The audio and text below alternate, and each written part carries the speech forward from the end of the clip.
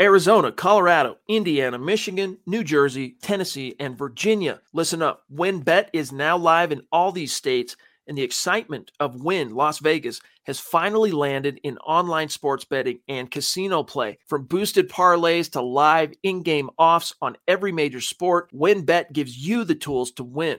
Sign up today for your risk-free $1,000 sports bet. Download the WynnBET app now or visit wynnbet.com to start winning. You're listening to Broncos for Breakfast with Nick Kendall and Scott Kennedy. 7:32 a.m. Mountain Time. It is the last day of November. Yeah, gosh, we're already here. November 30th. Welcome in, guys. It is time for another episode of Broncos for Breakfast. I am your host, Nick Kendall, and joined by, as always, for these morning shows, Scott Kennedy. Scott, how are you doing today? Good morning. I'm doing well. Busy this morning already. So, it's trash day. That always cuts into your day a little bit. But it is actually my dog's favorite day, I think, because, we actually sing a little song, it's trash day, oh boy, and he comes running and he wants to go outside and play. So not all bad, but the boy is homesick today. He got up in the middle of the night and he was sick. So I've got him watching The Matrix. It was time for a little, I do try and do some pop culture past, and that is past. It's an older movie now. Yeah. Lessons with him. So we do music all the time. Now it's like, okay, you're not feeling well. You're going to sit down. You're going to watch The Matrix. It's like a homework assignment. See, I remember being a kid and being left home alone, sick. And that's when I would watch movies that probably, I don't know if I should have, or like culture reference, but like that's the first time I saw Animal House, Home Alone Sick. I'm like, okay, I can see what this is about. Blazing Saddles was another one.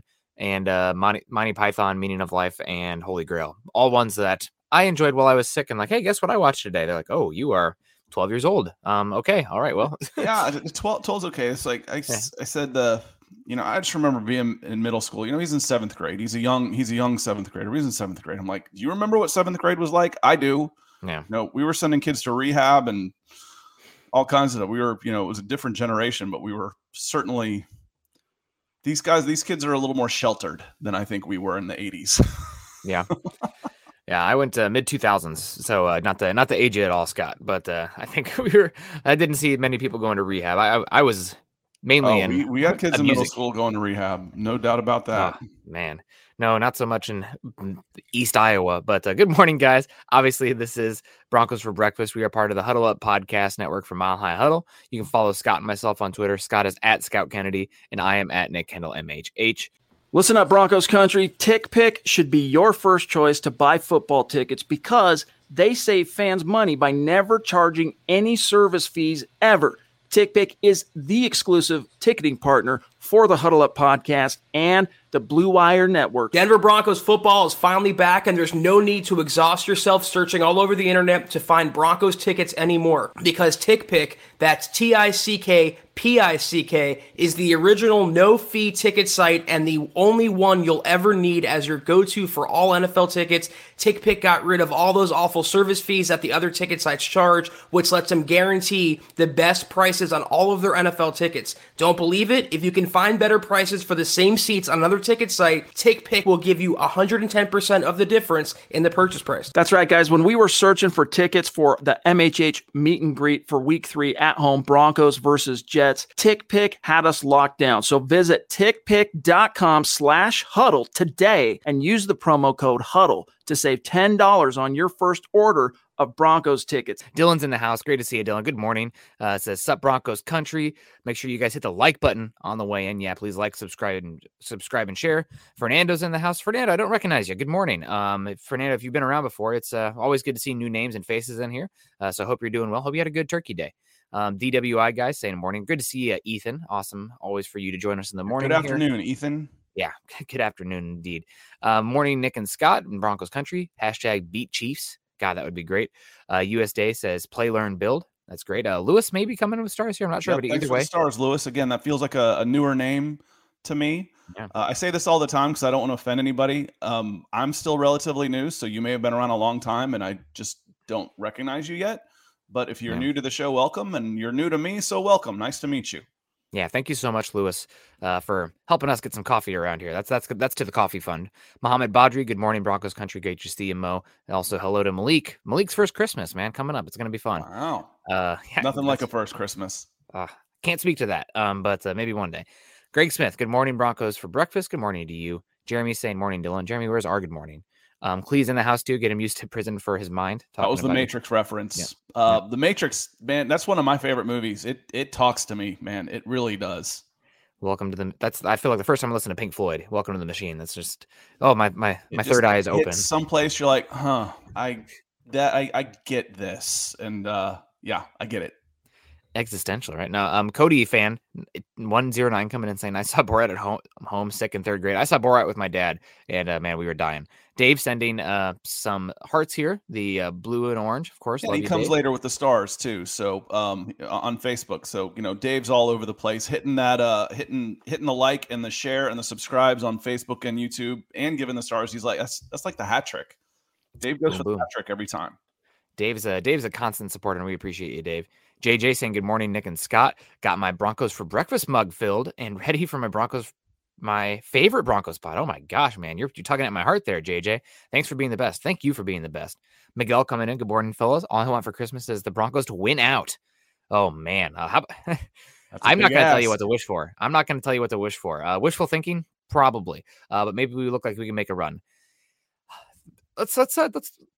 Let's pivot on this one real quick. So the Broncos down the stretch here, I want to get into this Broncos defense because I think they arguably played the best game of their season in this last game. I know that you had the Cowboys game as well. That was incredible, but I think this Chargers game was a better showing overall. I think Herbert wasn't missing like Dak was missing. Dak was just off that game, and they slept on the Broncos. Whatever, it's the NFL. I hate that excuse. If you slept on an NFL team, you deserve to get your butt handed to you. I don't care. Especially a divisional opponent, that doesn't happen. Yeah, but I mean, unless you said Cowboys. Sorry, I said the Cowboys. It was the Cowboys. Okay, they said, we just Cowboys. Yeah, well, it happens. There's ups and downs over the course of the timeline. But to say that you slept on them, as they say in soccer, the table doesn't lie.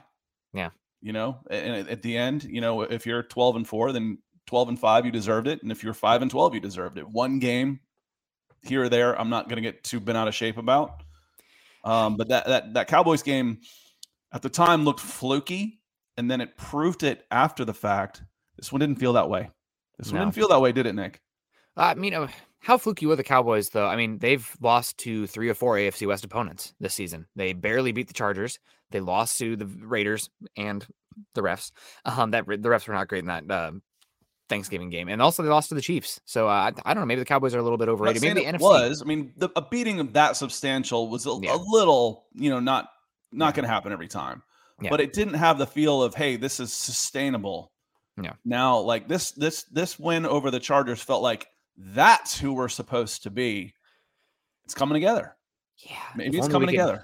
If only we could get a 14-point lead every time. That would be that would make it beautiful. Then you can really protect the pass game and the offensive line. But we'll see. But the question here, Broncos winning out.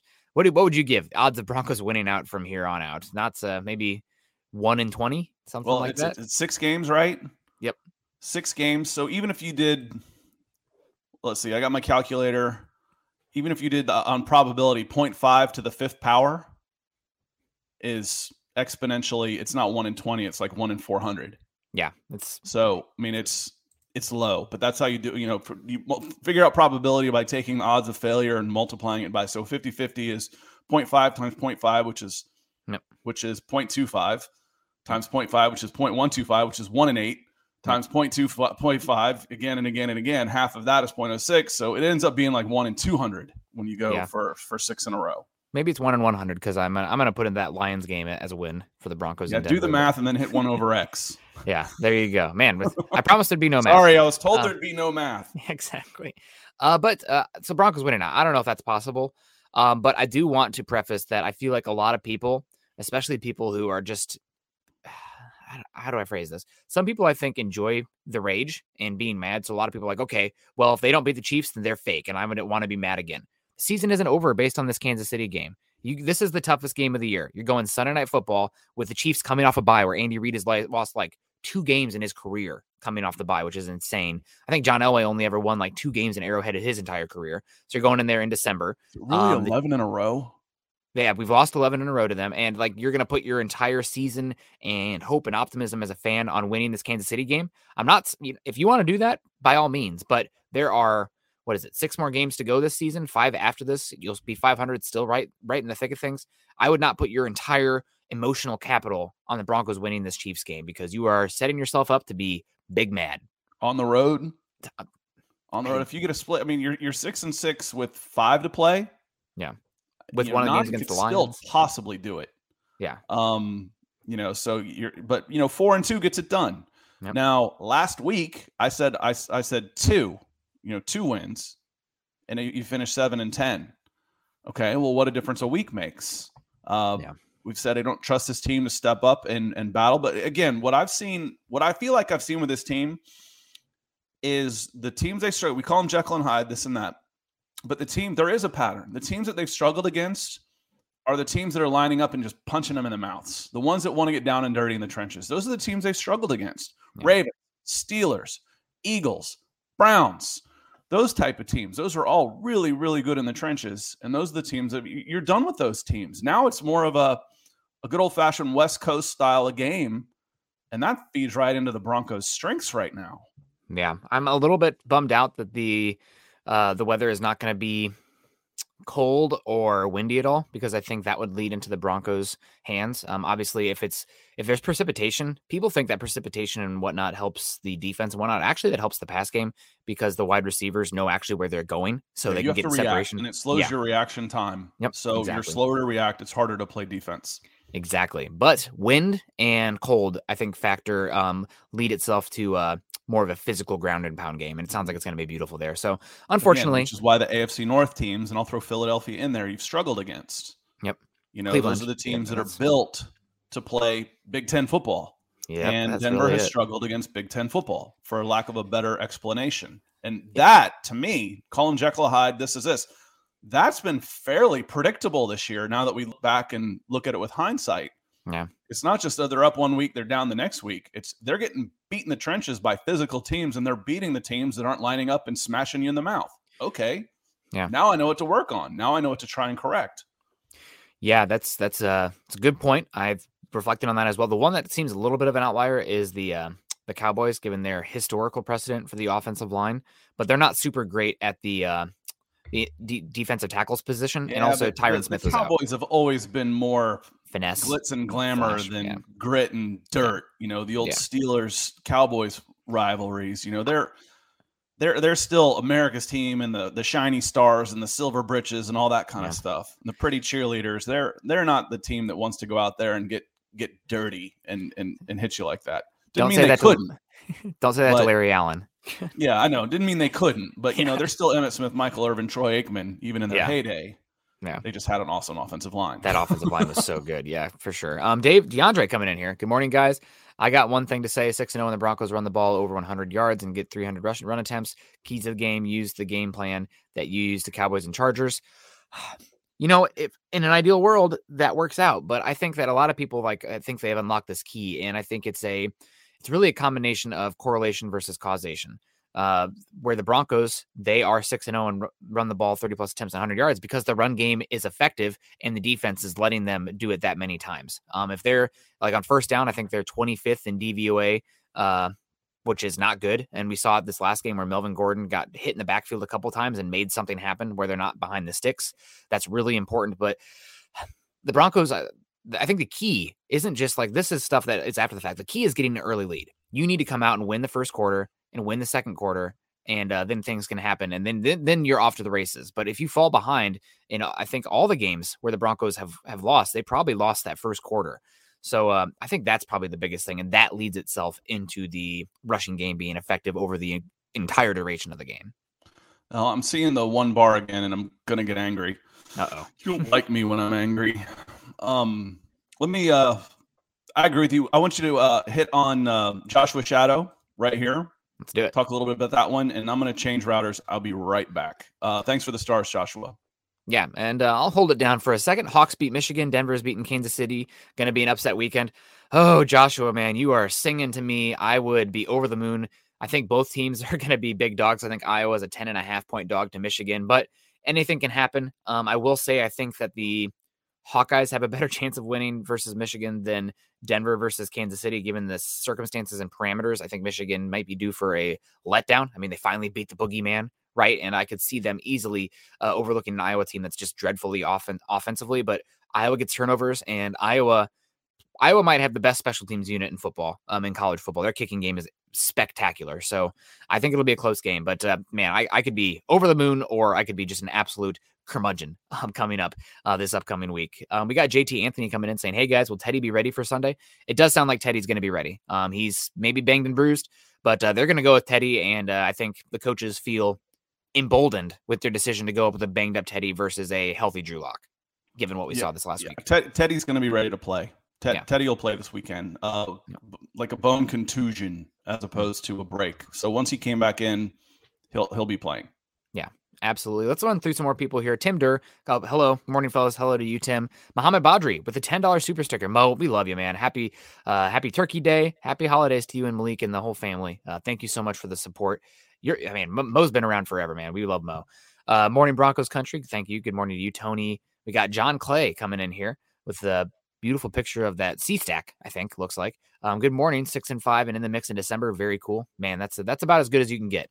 EJ coming in saying Patrick Surtain was balling, true shutdown corner, and I think this leads itself very nicely into the topic I wanted to get into today. This Broncos defense. I would argue that this last game against the Chargers was the best they've looked all season. I know that I think was Matt Filer out, the left guard. I think Matt Filer was out, and they really picked on that left guard that whole game, the backup left guard, and you could see the drop off there. And I think it impacted Rashawn Slater as well. I think Rashawn Slater had as about as bad of a game as I can remember. They were talking about him being an all-pro as a rookie tackle, and I don't know if that's going to be keeping momentum after Jonathan Cooper and Malik Reed actually gave him the business out there. But this Broncos defense, would you say that this was the best game this season for them?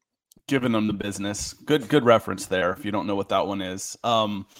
Yeah, I think this was by far their best game on defense. This was the first time I remember seeing waves of players coming in from the front four and dominating. Fangio was even asked about it yesterday at his press conference. Does it make it easier? And he's like, well, yeah. When you can drop 7 in a coverage, you are going to be a very dangerous defense. And they were able to get plenty of pressure with just 4 and handle the line of scrimmage and dominated the Chargers. Yeah, no, they whipped them. And I think the biggest thing, and I say it on here a lot of time, people scream and scream because it's like flashy, I think, and it projects an identity that a lot of people want, but like blitz the quarterback. Why aren't you blitzing more? Blitz. It's like, listen, magic happens when you can get pressure without blitzing. And if you are totally anemic and you have to send pressure to generate that type of, or send extra guys to generate the pressure, I get it. But when magic happens on defense, you can get pass rush pressure with 4 and stop the run with 6. That's when you can do that, man. You can totally play super conservative or exotic with your coverages on the back end. And man, the Broncos made Justin Herbert's life a living hell because they didn't have to blitz. I think they only sent 5 or more guys like twice in 45 dropbacks or something. And he was under pressure on like 17 of his dropbacks, which is insane. So that's the magic. We got Lawrence coming in. 9-8 was my prediction, and I'm in the beginning, and I'm sticking with it. I think I was 9-8 as well. I cannot remember. I might have been 10-7. So hopefully, Scott, you still there? There you go. Okay, I am still here. Okay. I can see your face. You're. It's okay. Goose Fraba, breathe. It's you can't control the internet sometimes. I've been there as well. Yeah, I'm running a speed test right now, and I'm thinking it's StreamYard. So I might even change browsers on this as well, because everything else is fine. I run through a zillion videos a day, and I fire up StreamYard, and it says one, and it's just on StreamYard here. Connection is unstable. Sometimes I completely reboot my computer. Why is it unstable for just me? So did you make sure you got Lawrence too? So I'm gonna bail real quick we got Lawrence came in with the stars. Oh, awesome. For sure. And I'm going to change browsers. So I'll be right back. Sounds good. Lawrence coming in. I went to Starbucks this morning, got bold and decided to try a Christmas one, and it was iced coffee. Oh, well, good morning, guys. Yeah, I mean, it depends on where you are. Like if you're in Southern California, I think Denver has been like 60 to 70 degrees. That's not a bad way to go, but iced coffee, it's got to be like 90 plus degrees for me to be in the mood for that. Otherwise, I'm drinking the hot stuff. So thanks for the comments, Lawrence. We appreciate you, and good morning to you. Man, I let the chat get away from me. We appreciate you guys coming in here. We got Marcus Watson coming in saying, what are the odds the D holds Kansas City and Teddy has the best game of the year? Broncos for the win. This is going to be my first live Broncos game Sunday night. I can't wait. Oh, man, Marcus, Kansas City is a heck of a place. They got a great fan base, as much as that pains me to say. If you're going to be in Kansas City, make sure you get barbecue, man. You got to select as much barbecue as you can. Get to the game early. They have a great tailgate experience as well. I know Kansas City fans, they're rivals, but I have family that lives in Kansas City, so I've been to Arrowhead a few times. I've never seen the Broncos win at Arrowhead, unfortunately, but it's beautiful. I really enjoy the expansive parking lot. It's the one NFL game I've been to. I guess I've been to two. Green Bay and Kansas City actually have a tailgate experience that I think mimics college football, where it's just packed and people are there at 6 a.m. with the smokers and drinking. So I would definitely try to get there early and get yourself some barbecue in Kansas City as well. And hopefully you see a Broncos win. Man, that would be amazing. It's been a little bit, but fingers crossed, man. Fingers crossed. And you look clear, Scott. Hopefully that's we'll see. I changed from Chrome, which should be everything, over to whatever Microsoft's new browser is, and I don't know that it's working any better. I'm telling you, I'm having a problem with StreamYard from this area because internet's fine. You know what I do sometimes is I completely restart my computer, and I think that resets some of the stuff in Google Chrome. Also, you can cache, do all that kind of stuff. Yep. Yeah, I'm gonna kill all my routers in my house after I do this one. But again, this only happens on this show at this time. Yeah. This week. I have that issue sometimes at the night shows, not the morning shows typically. But have fun, Marcus. That's going to be great. I'll let Scott look over, see if we have any stars coming in. But the DWI guys, I can see these ones. Super chat, $15. Thank you so much, Ethan. So do we put Patrick Surtain II on Kelsey or Hill?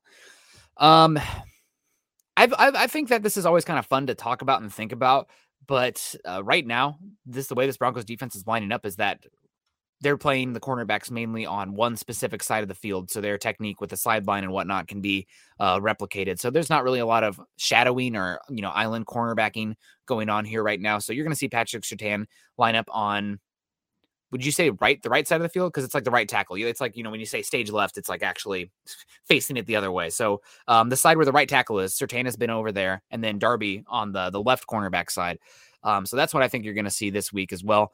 My biggest concern is, Hill getting over the top, because you cannot give up, 60 plus yard touchdowns, backbreakers to Tyreek Hill.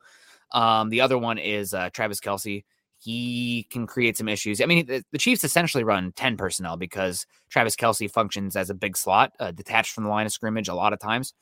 So you're going to have to really think about how you're going to keep them in front of you. And I think the biggest thing isn't exactly matching up with these guys specifically. It's that, can the Broncos run match quarters, 2 safety shell deep, and get pressure with 4 guys? If they can do that, that is shown to somewhat stymie the Chiefs and Patrick Mahomes this season.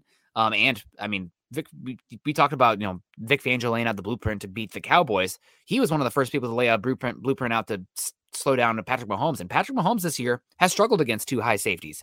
So I think that's the biggest thing for this defensive game plan. You need to make Patrick Mahomes be conservative and take the ball away when he throws it into harm's way. Because eventually he's going to be like, you know what, I think I can fit it in there. And he's going to put the ball in harm's way. And I think the key for him is just to make sure he's where he feels most comfortable, because that's where he's going to play best. Are you comfortable saying, okay, take that guy? Or do you have a position? Is this your area? And this is my zone, and this is where I'm most comfortable.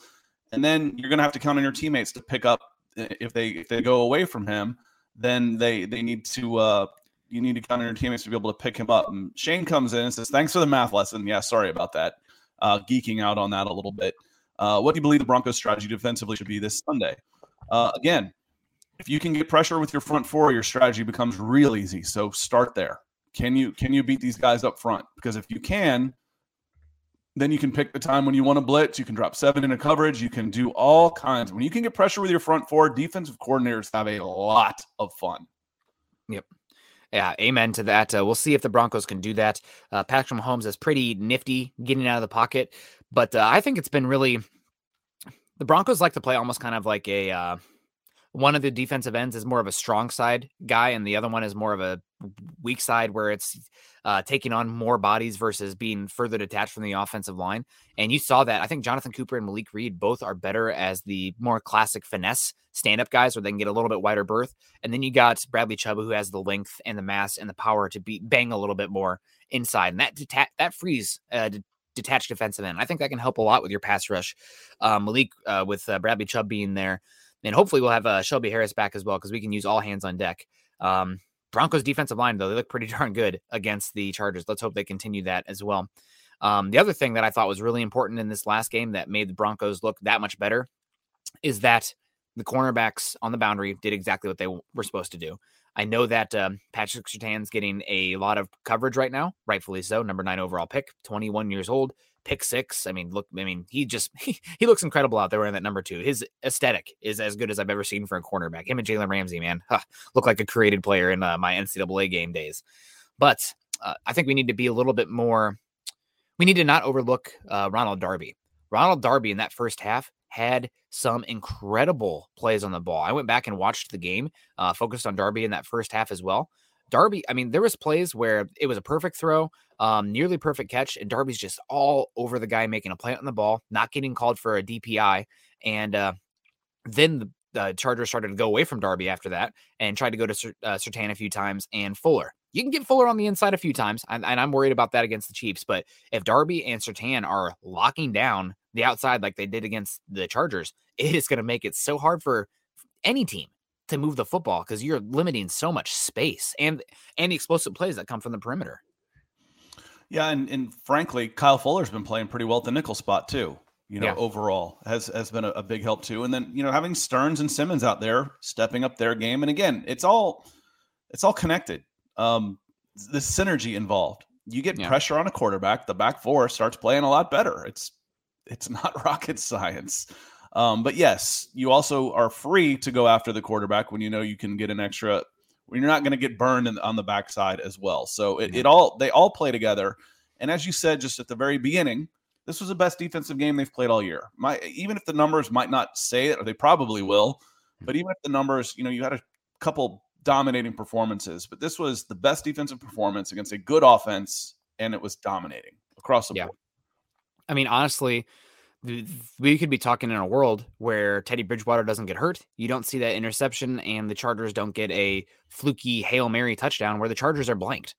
Both of their touchdowns were maybe somewhat unearned. They got a little bit of breaks their way to get that. And obviously, that's how football goes sometimes. Broncos maybe got a break with that interception to Patrick Surtain that just floated out there, or the one off Austin Eckler. But still, Broncos defense played a great game. That stuff happens. I don't like to pick out the one-offs. Well, what if that guy hadn't dropped the ball? Well, he made a great catch earlier, and he dropped it for this other dude. We, as fans, we tend to remember the plays that we didn't make, and you forget that they missed a couple too. So there's a couple instances where if it goes one way or the other, they maybe do get a couple of scores. So hopefully what you're hoping for is those breaks even out over the course of a game, and the better team wins. And in this case, the better team definitely won. Yeah, totally. Kenny Young, spy Mahomes. I don't think everybody's a spy because you're going to be seeing a lot of zone coverage. So a lot of times you'll see the spy when you are going to be aggressive with either a pass rush, sending extra guys, or you're playing man coverage and you don't want that quarterback to take off when everybody's back is to the line of scrimmage. So I don't think there necessarily needs to be a spy because I think you're going to mostly see kind of a matchup zone look from this defense with a lot of too high shells. But if I was going to spy anybody, I think it's Baron Browning. He's the one who has got, the rocket in his butt that can fly sideline to sideline. Kenny Young's been good, but Baron Browning is a different height, weight, speed kind of player compared to Kenny Young. And I think it's pretty obvious to see on the field. Someone has quarterback every play. So I'm not a believer in the term spy. In the NFL, especially, maybe in college where you've got a guy who runs like Lamar Jackson when he was at Louisville, maybe, that was a little bit different, but someone's got quarterback every play. Yeah. The key is to make sure that he's not beating you too badly when he breaks containment, because he will. Yeah. He will. He'll get some time, but do you have the speed at the linebacker position, or do you bring a safety in that spot? Kareem Jackson can change some people's minds on how much they want to run, especially a quarterback if he's got the freedom to go after Patrick Mahomes when he starts getting away too. So there's a lot of different options there. The spy is different every play. Yeah, I mean, sometimes it's the edge rusher even, right? They'll drop back. So there'll be some interesting stuff there. I'm here with Richie Rich. Richie Rich, good morning to you. Broncos for brunch, as he likes to say. He has a solution for the barbecue debate. I will go around and try it all. I'll report back. God, Richie Rich, please take me with. That sounds amazing. I would be all about it. Tony coming in saying, smash the like, folks. We appreciate that. John Fields coming in saying, let's go Broncos, Denver Broncos for life. My heart stopped when Locke came in. I think everybody's collective rear ends puckered a little bit, and everybody's breath was held there for a bit as well. There were some good plays from Locke. That one throw to the left sideline to Courtland Sutton was pretty awesome. Granted, Sutton made a heck of a play as well, changing his stride to get that ball in there. Both of Sutton's catches were just awesome. I mean, only 2 in this game, I think, but both of them are like, holy cow, that's a highlight. It's hard to complain when you're winning and dominating like you did, but the Broncos at least know that they have playmakers on the boundary that if it becomes a shootout, those guys should be able to step up. I'm not sure if Teddy's the type of guy that can do that. I'm not sure the offensive line right now is healthy enough with pass blockers to do that as well. But you do have the weapons on the outside when you need to call upon them. This was part of the conversation last night on the Huddle Up pod about Fangio's comments about Locke. Did you happen to see them? He talked about maybe not setting Locke up the best with reps and whatnot, and that he's going to have to be ready next time. I'll be honest with you. Talking with some people and, I'm just saying, what's going on here? I think it's a lot of not burying a guy further that's already probably feeling really bad about himself, and to keep him dialed in, because probably at some point, given Teddy Bridgewater's injury history, he's going to be back out there and they're going to need to call upon him. So I think it's that as much as anything. But I'm not putting that much weight. You don't need to put a majority of your reps into a guy who's your backup who might be out there. Teddy still needs a majority of the reps. My thoughts on it were a little different, not necessarily strategically, but just man management. That's what I was trying to take out of it. And some of the thought was yesterday, some of the discussion last night about him, they're like, damning with faint praise, well, we didn't do very well because he's not very good. But I didn't hear it that way. I actually heard, and I try to give these guys the benefit of the doubt. Mm-hmm. I actually heard some maturity, which sounds strange for a guy. I mean, Fangio looks like he's in his 60s. I'm guessing he is, because I'm only like 10 years from 60. And he looks 25 years older than me. Yeah. He's the least attractive head coach in football, says Reddit. But I felt like he showed some maturity in that situation. It's like, listen, we didn't do a good enough job getting him ready. He's probably not getting enough reps, but he's got to do better. Okay.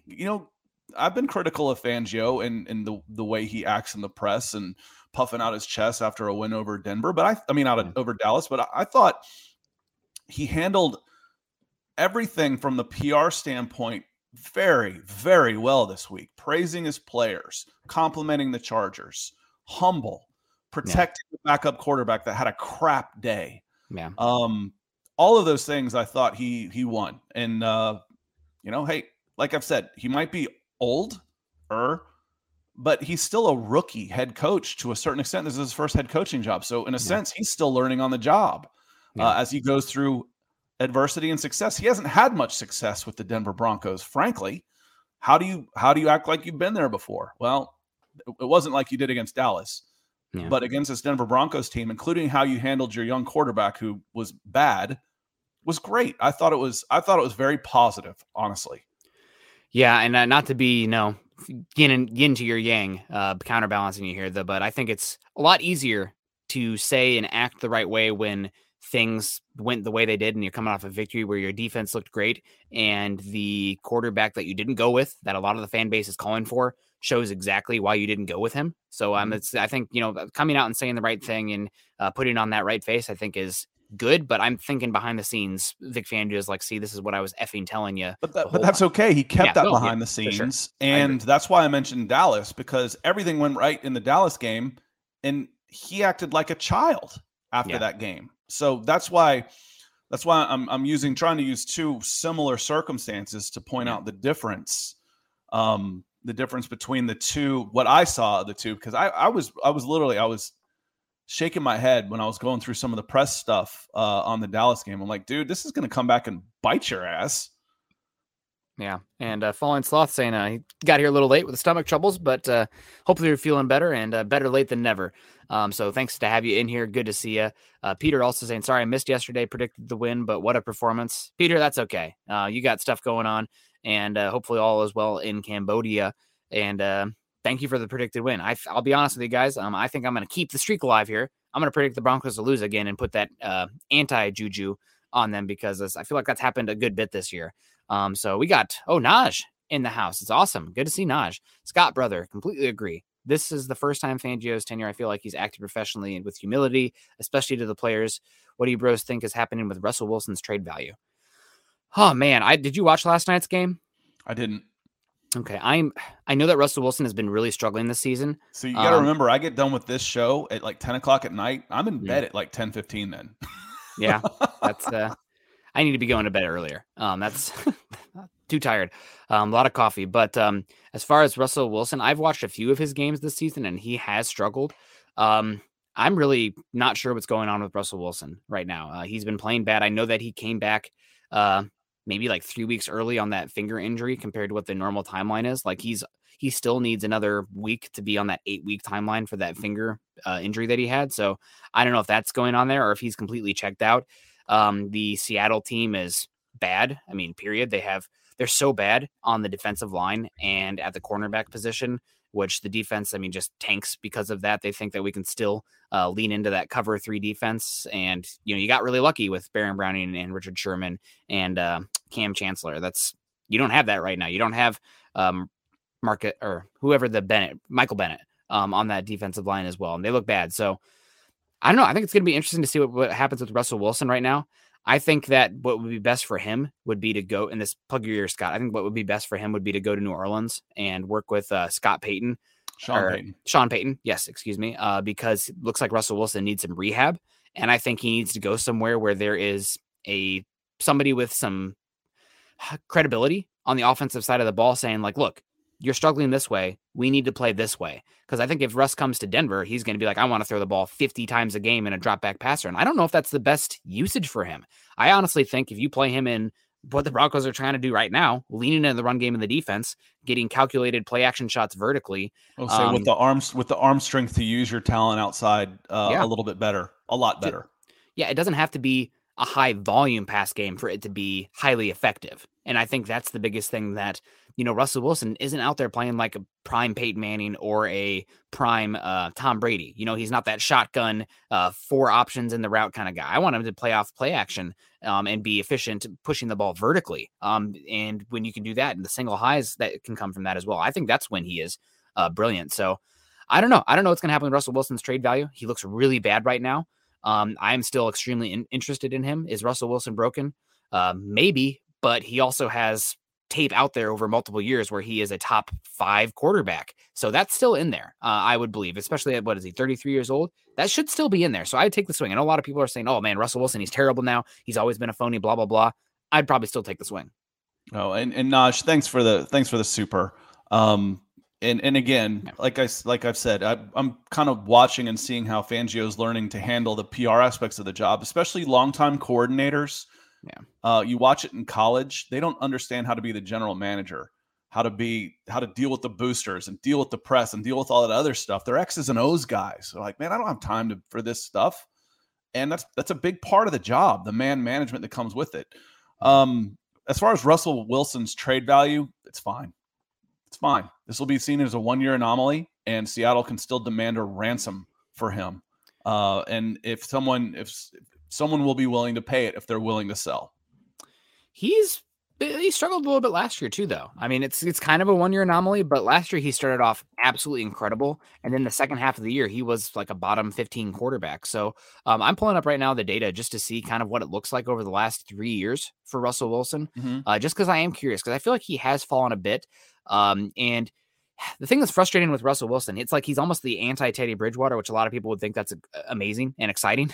I get it, but there's a stat called Alex, which is like, oh man, essentially what it does is it shows how far past the sticks or short of the sticks you throw on third down. And like Russell Wilson is throwing it so much farther on third down than anybody, but his efficiency is terrible. He's not getting it done. Just on move the third chains, down. dude. Yeah. Like be efficient, move the ball, and take the calculated shots. And that's what I think maybe the run game would be big for Russell Wilson, because then you can take those deep shots more often. They can be a higher rate of your pass throws. And also then you can really higher efficiency with them too, because it's a lot of times going to come off play action. Right. Quick Russell Wilson story. That's why I'm here, right? Because I know all these old stories. I was running combines nationally for high school kids, and we had him when we went to Virginia or North Carolina. I can't remember where. And he came in and worked out. And my quarterback's coach, who's a high school coach in this area that I'm friends with, that I took with me on the road, he's like, I love this kid. He's the best player here by far. I'm like, okay, great. Look at him. He's 5'10", 5'10.5", and he's a baseball player.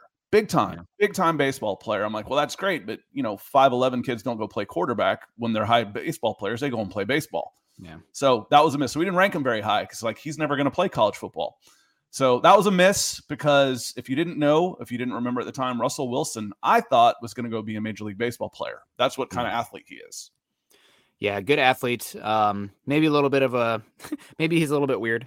Some of the videos and stuff he does a little bit cornball-y, but it works. I guess the question is if him and his wife, Sierra, would be interested in living in Denver. That's the biggest thing. It does seem like the offensive infrastructure is pretty high in Denver, pretty good. But you want to maybe live here. Story time. Yeah, Fallen Sloth. Oh boy, story time. Pulling out the book here. We got DWI guys saying, do we read anything into increased front four pressure without Shelby Harris on Sunday? I would say no. I think the biggest thing that small sample size, and from what I gathered, the Chargers offensive line has definitely taken a step forward this season, but their depth is still not good. And their left guard, whoever filled in for Matt Filer, can't even remember who it was. He looked dreadful. He was getting whipped on every play. That McTelvin Najim one, it looked great. Then I went back and watched it. McTelvin Najim did everything right, but it wasn't even that violent of a hand swipe. He just immediately just barely touched that left guard and got a huge lane and rushed the quarterback. So who did Herbert make mad? Yeah, right. God, it was not a good game from them. Did you not pick up the check at dinner the other night, quarterback? Come on, what happened? I don't think Shelby has played up to what our expectations are, maybe not even to his own expectations. What I did see was a lot of rotation and a lot of names getting it done.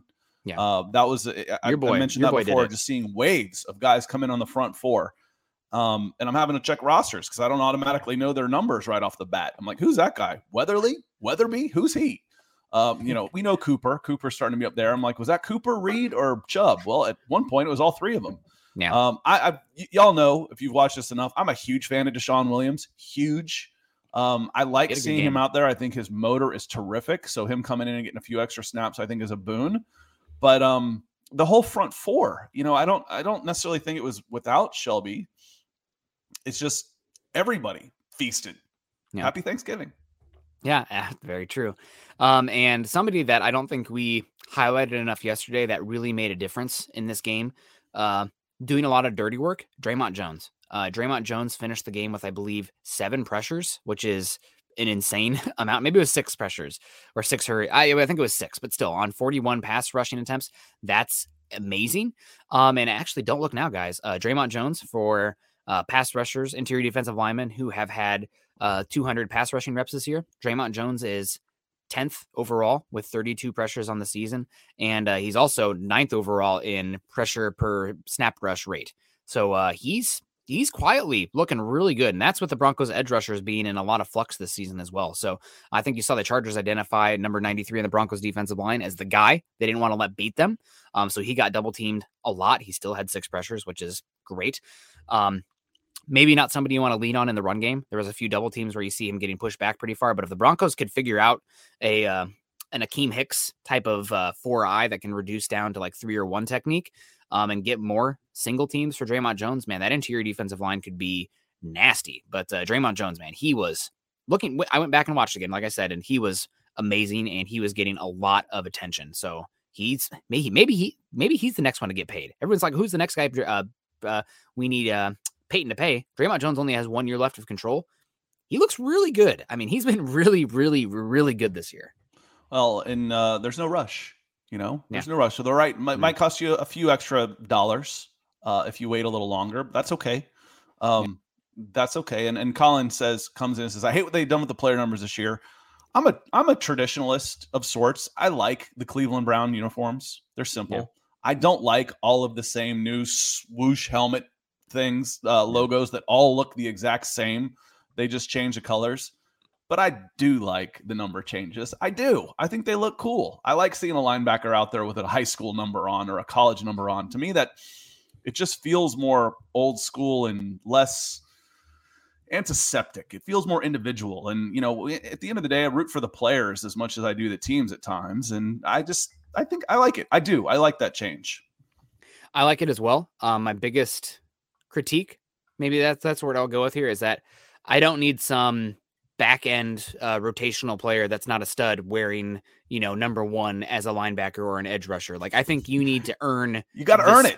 Yes, you have to. You got to earn it. The special number to stand out. And if you have like a high draft pedigree, like a top 10 pick like Patrick Surtain, I think you earned that one in college. Yeah, the number 2. I want to be number 5. Rook, until you get 100 tackles in the show, you're going to be number 55. Yep. Yep. I'm okay with that. Yeah, I mean that's fine, but I do like the individualism.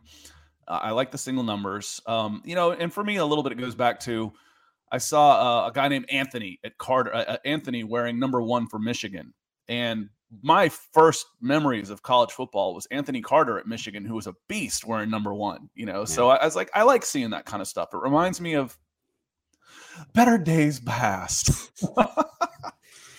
God, you're going to be reminiscing about the Veer offense here pretty soon. No, I don't like the Veer. You don't like I got a under Facebook memories. It said it said something like any high school team running a double wing should be automatically disqualified from the playoffs. Unless you have an absolutely amazing offensive line and you're just whipping them. But I respect the service academies and their option offense with a little bit of Veer concepts in there. We got Leroy Williams coming in saying, I'm all for Fangio coming back as head coach, but he cannot bring Pat Shurmur back as the offensive coordinator. Got to get a young-minded play caller. I'm definitely a standalone on this, but I think that Pat Shurmur is an average at worst offensive coordinator. I think that his schemes and concepts are okay or better. And historically, if you look back on Shurmur's career as an offensive coordinator, the quarterbacks he's had have all put up career best numbers under Pat Shurmur. I mean, it's crazy. He's not had very many good quarterbacks, but they tend to play well above what their average is at the position. So I think there's something to that. There's got to be something to that. And maybe that's an off-season assignment if Shurmur sticks around, really digging into the data and seeing why this is happening and if this is really a trend. But I think that Shurmur gets a lot of gruff because it took him a little bit last season to adjust to Locke's deficiencies in going through a complex, mentally loaded offense. I think that's the way I'll put it. They had to simplify the word salad right there. Speaking of feasting, say what you want to say, Nick. Drew Lock is known to not being the most cerebral quarterback, and it took him a little bit to simplify the offense for him, and then you started to see success. And that's important to know what your quarterback can and can't do. But historically, Shurmur has done actually made quarterbacks play better than their career averages, and I think that's important. So I like how you qualified that statement, because you're talking about he hasn't had good quarterbacks, and you say, well, that's the chicken or the egg. Why not? But he's been around long enough that you've seen that they did their best when they were playing under him. So maybe there's something to that. He hasn't had a great quarterback in Denver, but Teddy Bridgewater is about to have a career year, to back up your point. Probably both in efficiency. I think he's still in the top 12 or 13. He may have fallen just a little bit. He's if you don't put on the sorry to interrupt you, but if you don't put on I interrupt you all the time. It's crazy, and this shows that EPA CPOE can sometimes vary greatly based on like a couple really, really great games. And also, it's not the end all be all, and football is very dependent on the guys around you and what you're asked to do. Like if your run game is dominating, you're going to be way more efficient in EPA because the pass attempts that you're going to have are going to be more likely to be successful. Anyway, long story short, when you don't put on the win probability filters on this season for CPOE and EPA per play, Teddy Bridgewater is the second best quarterback in football. Now, when you bring up the win probability filters up to only reading 10 to 90%, which gets rid of garbage time, he falls to 10th overall, which is probably about right for where he's been this season. And that also speaks to struggles of a lot of other quarterbacks, and also EPA really dislikes the run game. I think probably more so they're prejudiced against the run game. So like quarterbacks like Lamar Jackson, Jalen Hurts, Josh Allen, etc. You're not really capturing what they do value wise schematically, which is important. Big. Yes, exactly. So you're not really capturing that, and Teddy doesn't bring that like those guys. But Teddy's been, I would say, probably somewhere between the 14th to 10th best quarterback in football this season. And that's a lot of other guys struggling, right? He's been better than Russell Wilson this season. He's not a better quarterback than Russell Wilson, but he's better than him this season. So he's been pretty good. And I think a lot of that credit deserves to go to Pat Shurmur. And what we talk about at the beginning of the season, you should finish somewhere in the teens. I think I probably said 15 to 18 on quarterback rating at the end of the year, which is a fair step up to average from really, really bad last year. Which is what you were looking for. Now, you're not going to get into the top fives with Teddy Bridgewater, but there's only a few of those spots open. You don't necessarily have to have a top 5 QB to go out and win, especially to improve. This is definitely a better team. I feel like I missed this one from Peter earlier. So sorry. So all my worries about the OL were not needed. No, you can have a flash in the pan type of game, but it's hard to go out there consistently with 3 or 4 backup OLs when the other team now has a chance to scout you and say, we're going to go against this guy and put the tape out there. So I think you're still a little nervous about the offensive line going into this game. What do you think, Peter? What do you think, Nick? Peter, let us know what you think. I'm definitely nervous for this game, and I saw people, giving a lot of credit to Quinn Bailey and the Broncos offensive line and Netane Moody in this game, who played well. But let's be real. I mean, the situation and the situation of the game being up 14-0, 21-7 meant that you did not have to lean on the pass protection, slow developing pass plays at all. Why would you? Those are plays that are, when your offensive line is dinged up as this is, and you're going up against Joey Bosa, you're really putting your offensive line and your quarterback in a position where the risk reward is not worth it. So the Broncos played very heavily in the inside zone and some counter and trap kind of stuff going on, and did not put Teddy Bridgewater or Drew Lock or anybody in harm's way as far as these slow developing pass plays. So you didn't really see the reps with the offensive line in the pass protection that are the ones that at some point during the season you're going to see, because you're not always going to be able to beat the absolute living crap out of a team offensively and run the ball like you did against the Chargers. It's just at some point you're going to have to lean on the drop back pass game. Then that's, going up against better run defenses. Chargers are the worst in the NFL, and also games where you're not leading out of the gate. 3 possessions in, you're up 14-0. Or 3 of your own possessions in, you're up 14-0. So I really hope that at home with a fired up crowd. Yep. Give yourselves a little bit of credit, Broncos country too. Yeah. I saw some false start penalties in there. I saw some stuff in there that was unnerving to the San Diego Chargers. I knew I wouldn't get through that through the Chargers offense. So give yourselves a little credit on that one too. Yeah. You're totally right on that one. And that's just the biggest thing. There's not a lot of the reps out there where those guys are put in those situations. And that's going to be the real key, because at some point it's the NFL. You're going to have a drop back pass game and play catch up with the pass game.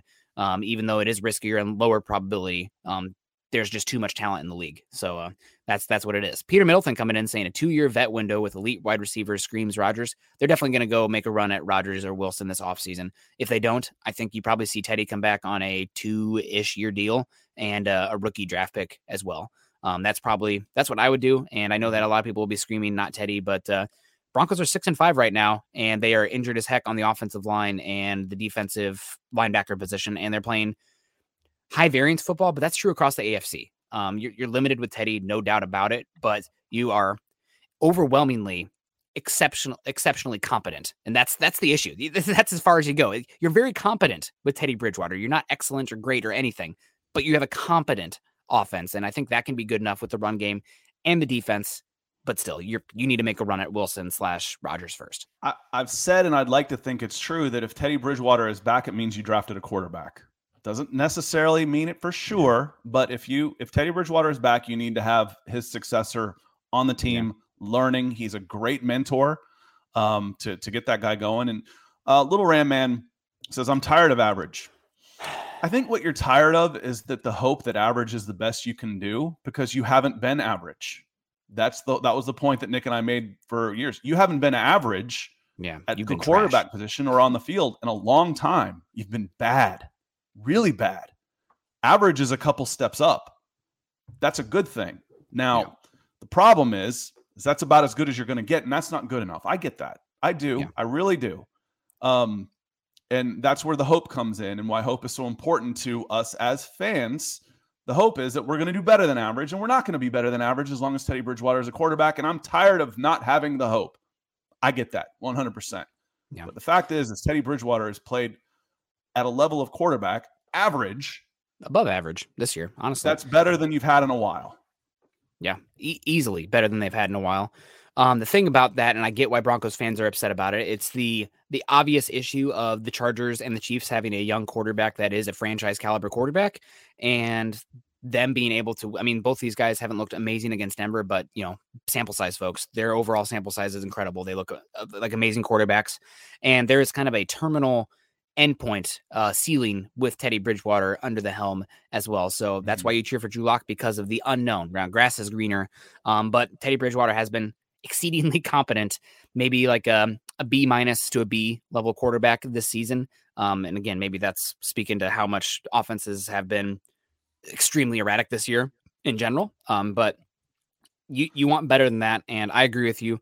But and the other point is average quarterback play. You have to have everything right around them. The perfect run game, the great defense, the weapons around them. And that is so hard to do. Yeah, it's hard to get it all right. Season. When the NFL does everything they can to hurt the good teams and prop up the bad teams, it's hard to do everything well and make up for the deficiency. But you've heard me say it before, and I'm going to stand by it. MLB has done more to hurt quarterback play than anything else. Any rule changes or the athlete is all of the big strong arm guys that we watched play quarterback for 100 years are part of a 15-man bullpen on 30 major league teams right now. I guess I can say all I can say is God bless Kyler Murray and Russell Wilson for choosing football. Makes it a lot better product. And if maybe they wouldn't have had that opportunity if one of those other 400 guys, a couple of those other 400 guys were playing football. Like I said, go look at the MLB draft and you'll find 20 kids in the first 2 rounds that are above 6 foot with 90-mile-an-hour fastballs. Yeah. John Clay eventing coming in. Peyton's additions this year have all been impacts. I trust him to make the right decisions this offseason. Excuse me. The difference in this year's team versus last year's is undeniable. By the way, the pictures is of the Kelpies in Scotland. Cool. Really cool. Have not been to Scotland. Maybe one day. My wife is dying to go to Scotland. She loves a Scottish accent. She's a big fan of whatever that Stars show, The Outlander. I think what it is. I don't know. The only TV I watch is football, guys. I'm going to be honest with you, or stuff that she wants to watch. But this came up a little bit last night, and I typed in the chat furiously. I hate listening when I can't respond. That's why I don't listen to talk radio. Screaming that Fangio said, what's the difference between this year? And he's like, well, we got a better team. We got better players. Yeah. He's like, well, that's a shot across the bow at Elway. I'm like, not really. I mean, it's fairly logical. You went out and spent a ton of money in free agency, and you've drafted well. That's not a shot at Elway. That's the fact that this team has been reinvested into, and you've gotten more good players in, and you've hit on your draft picks, without a doubt. If you look at the incoming players and you say that Kyle Fuller is probably the disappointment of the bunch, well, he's on a 1-year deal. Okay, we missed on a guy for $10 million. That's a big chunk of change, and I'd like that $10 million. Yeah. But in the grand scheme of things, if he's playing average, then he's going to be okay. He's going to help the team win. And you get $10 million back next year that you can pour back into the team. And so far, Peyton has proven that he can use his resources really, really well. You're not going to hit on all of them at all. But I'm certainly impressed, as are you, John, with the imports that have come into Denver. Yeah, it really is crazy. And it's making me look foolish being the conservative. Everybody sit on their hands and just, take a second to breathe with the draft class, because historically speaking, it takes, especially guys taken outside the top 50, you're talking 1 off season, 2 off season. I mean, McTelvin Najim is a perfect example. He's only had 1 off season. He's transitioning from a 3-3-5 more to an interior defensive line look, and he's been inactive. Oh my God, McTelvin Najim's a bust. Well, knock on wood, there hasn't been many injuries in front of him, and it's going to take a couple seasons for that guy to kind of start to get it. The strength and conditioning, even though he was playing SEC football, it's different in the league. So it was always, a little bit of patience there. That's Arkansas. Fine. Yeah, Arkansas. No, I'm yeah. just teasing. They got a some unit. Phenomenal players. One of my all-time favorite players, Darren McFadden, came out of Arkansas. Yeah, love that dude. So they get some freaks every once in a while too. Yeah, they're they have a freak right now. Treylon Burks, wide receiver. Man, he reminds me a lot of Brandon Marshall. What a unit. But point I was making is typically it takes a few years. But this draft is really going in the face of that. I mean, it's incredible. Jonathan Cooper, 7th round pick, playing like probably a 2nd round pick level type of talent out there. You have Patrick Surtain, cornerbacks last year drafted in the 1st round, outside of your guy Terrell, have looked really up and down, not very good, especially the ones taken in the top 10. Jeffrey Okudah has not looked great in Detroit. Is that Detroit? Is that Okudah? Who knows? And who's the guy that already got moved? Jacksonville already bailed on him. Henderson, yeah, exactly. Running backs even, drafted the last couple of years. I think Williams has looked incredible, but then after that, it's Caden Stearns, Jonathan Cooper, like we mentioned, Baron Browning, Quinn Miners. Those are all guys where I was like, yep, put them in the fermentation chamber. We'll see them in 2022. That'll be fine. And here they are. Big impact, already flashing and playing incredible football for guys who are considered to be raw athletic projects. So incredible. I'm over the moon with this class. And it almost makes me like, obviously if you can take the quarterback, you can, in this class, whether it be Wilson or Rodgers, but like Peyton with 5 top 100 picks. I mean, that would, I don't know. Okay. Andrew coming in saying, morning. I really thought I was going to be able to trash talk Iowa, but Nebraska did what Nebraska does. Maybe next year. Ah, man, you guys, you Nebby fans have been saying that for 7 years now. Iowa's beaten Nebraska 7 years in a row. Who would have thought? That's one reason I'm pretty skeptical about Oklahoma going to the SEC. It's like, oh man, Nebraska's going to run the Big Ten West. I think they've been bad in the Big Ten West. They can't play big boy football. Well, Nebraska, I can get into this with y'all if y'all want to, but I can go into the reason why some of these historic programs like Tennessee and Nebraska have fallen flat on their faces, and it has to do with the recruiting pool. The recruiting pool is small. Everybody goes to bowl games now and everybody's on TV, so they don't have that pull anymore. Then you take away your big base down in Texas and go to the Big Ten and try and pull kids out of Ohio against Ohio State and Michigan. That ain't going to happen. Now you can't go down to Florida and Texas anymore to get guys, so you're trying to go out to California every once in a while. Where are you going to get players? Anyway, there's my 30 seconds on Nebraska. Nebraska needs to take a look in the mirror and I think look at the likes of Iowa and Wisconsin and say, we need to find some corn-fed, pig-tossing guys in the trenches because we are not getting, 5-4-4 athletes on the perimeter. That style of football pretty much only works for Penn State and Ohio State in the Big Ten. The other guys are just super soft. I mean, we see Maryland try to do it year after year and they just get punched in the mouth. They're getting whipped in the trenches. But we got DWI guys coming, $5 here.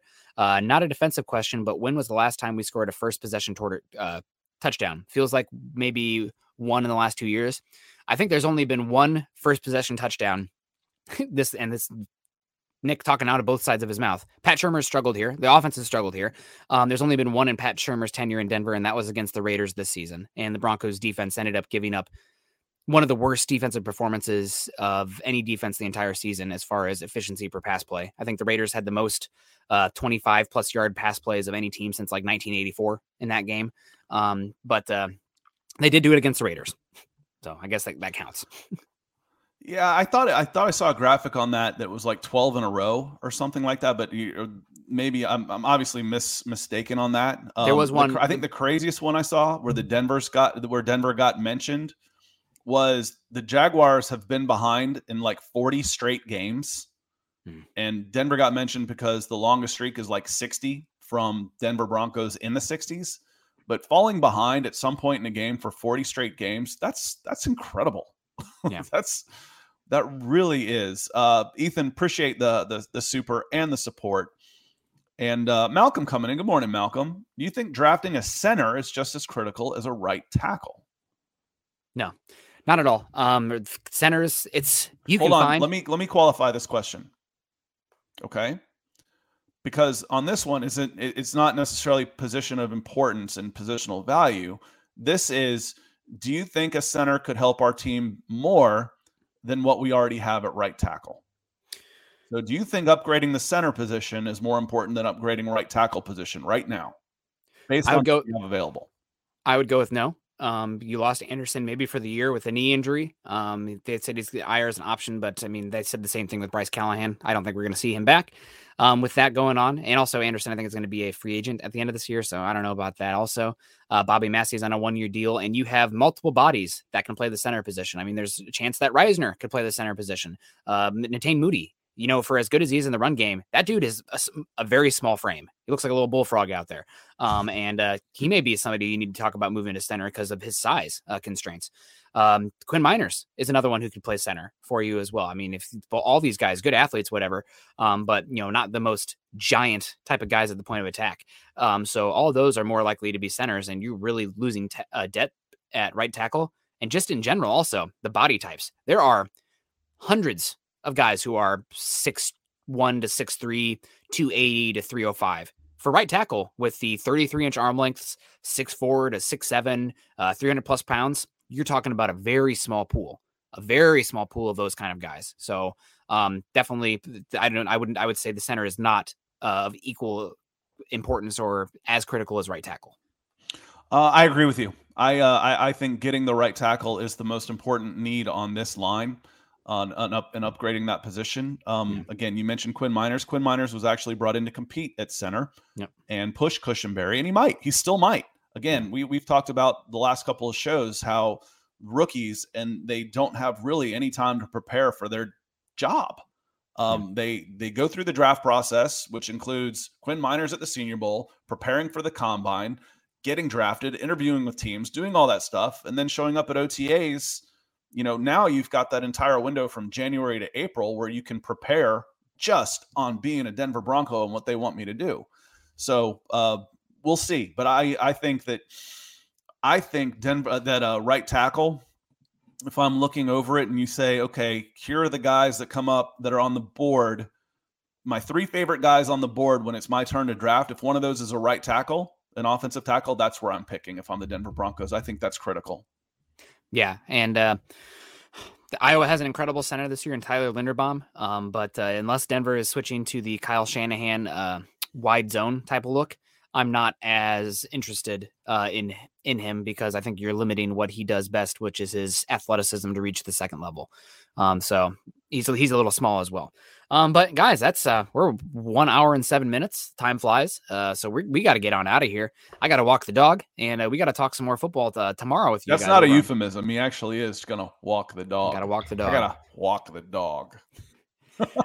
Nope, he's got to get his steps in, otherwise he will drive my wife insane. So me too. I need to get the steps in. Still got to work off that Thanksgiving. Got to be in hiking shape when the hiking season comes back around. But you guys can follow Scott and myself on Twitter. Scott is at Scout Kennedy, and I am at Nick Kendall MHH. Also, make sure you're following us at Huddle Up Pod and at Mile High Huddle. Go to facebook.com/Mile High Huddle and /Mile High Huddle Pod, as well as joining us on YouTube by subscribing, liking, and sharing to Mile High Huddle and Scott's channel. We'll be there tomorrow to talk a little bit of Falcons. Falcons Jags, man, what a barn burner. YouTube.com/C/Scott Kennedy. Yeah, man, it's I want to get a couple more in here. Maybe just leave it out here. After this game, do you guys think it's time to stop pushing this bench Teddy for Drew mess? I have seen nothing that tells me Drew has the ability to read coverages yet in the NFL. Not to dunk on Drew, because obviously he's probably going to be a little bit upset about what happened in that game. But like, I can't get over the it's not fair to Drew Lock conversation. That drives me absolutely insane. He had 18 starts and 2 off seasons to become a starting quarterback. And his job right now was to come in and be the backup quarterback. And he failed. I mean, he failed. So, right. Like you go out there and you earn your opportunities. And if he goes out there and plays great and protects the football, then you earn later opportunities. But right now, this is the niche that he's in. He needs to understand that and maximize it when he's out there. And for him, he needs to understand that he's not going to earn back or become a franchise quarterback spot starting in 1 drive or 2 drives, right? Like the thing, you're way more likely to hurt yourself throwing a stupid play and turning over the football than you are to earn your job back or future opportunities. So it just drives me nuts. I mean, how many opportunities does a guy get? There doesn't seem to be much of a controversy in Denver. That's my point that I've made behind the scenes is, normally you'll hear, players will start to leak stuff. We'd like to see this guy, or they'll even make out, they'll say stuff mentioning the backup quarterback who was a former starter, the incumbent, about coming in. Man, it's been nothing. It's been radio silence across the board. So there's not, you can say Shermer, you can say Fangio, you can say Peyton, but there isn't anybody in Dove Valley that is calling for Drew Lock to be playing. And Nobody. Most important, that speaks volumes to me. If there was some dissent in the locker room, we would know about that. Well, and we said that when they were making the decision. You can't bench the incumbent for an incoming player without sign off from your team. You can't do that. Yep, absolutely. And we got sticking on a little bit longer gives us more super chats. So I mean, as long as the super chats are coming in, Scott and I have no lives. This is what we. No, Scott's got a kid homesick and they got to watch more of The Matrix. But Chad's shiny marble coming in here. Oh my God. Is that a picture of Chad's head? I am deceased. That looks like Chad's eyebrow there. It's gotta be Chad's shaved head. So Chad's shiny marble. This is Chad's burner account, by the way. You know what? I'm just kidding. Now I'm starting to be a little bit disturbed by the picture the more I look at it. But Chad's marble is concerned that Fangio might play well enough to stay. As much as I love winning, the long-term waste of talent with this guy is cringe. I get that's a concern, no doubt about it. But this team is 6-5, and if you have to look at it this way, if Vic Fangio is back, that means things went really right down the stretch for the Broncos. So if he's gone, that means things went wrong. So in the reality where Fangio is back, that means the Broncos probably made the playoffs. They looked good down the stretch. And I don't know if you caught anything yesterday, talk between Baron Browning, but Baron Browning has been sitting there doing like one-on-one film sessions with Vic Fangio and like sitting next to him during every chance he can get, soaking up as much as he can from Vic Fangio. And these young defensive players look amazing with Fangio and this scheme. So I don't know. You brought in Fangio to be this defensive wizard and lean on him defensively. Maybe that's still the case. Maybe that will turn out to be the reality for the rest of the season, and that's what makes him come back. He's not the most likable, personable coach in the world. You don't watch this guy and go, I really want this guy to succeed. And I think that's part of the problem. The other part of the problem is he's had 2 losing seasons. Yeah. But if you go 10-7 with all of these injuries, come on. You can't get rid of that guy. You can't. And maybe he deserves another chance, and then he blows it next year and you say, see, I told you. And you know it, but he goes 10 he finishes 5-2 down the stretch and it makes you're not losing him. He's going 10-7 in the playoffs with all these injuries. Man, what executive in the world who's grading your performance is going to say you weren't good enough? Good Lord. On the whole, that's a pretty good job. Absolutely. All right, guys. Well, we're going to get on out of here. Thank you so much. Make sure you check out MyBookieAG, and you guys have a great one. Stay safe. We'll see you tomorrow on Scott's channel. Yeah. If you can't get enough of us, I just put the link in the chat. We're at about 920 followers on my YouTube channel. 1,000 is the magic number. So I know a lot of y'all are already subscribers, and trust me, that means the world to me. But if one a day for the rest of the year, and we're good to go by January 1st. So, well, not quite. My math is off today. But again, appreciate you. Yeah, appreciate you guys. Stay safe. I will see you guys tonight for building the Broncos, and we'll see you tomorrow morning for a little bit of Falcons and draft talk. Choose kindness. Go Broncos. Head on over to milehighhuddle.com for all things Broncos.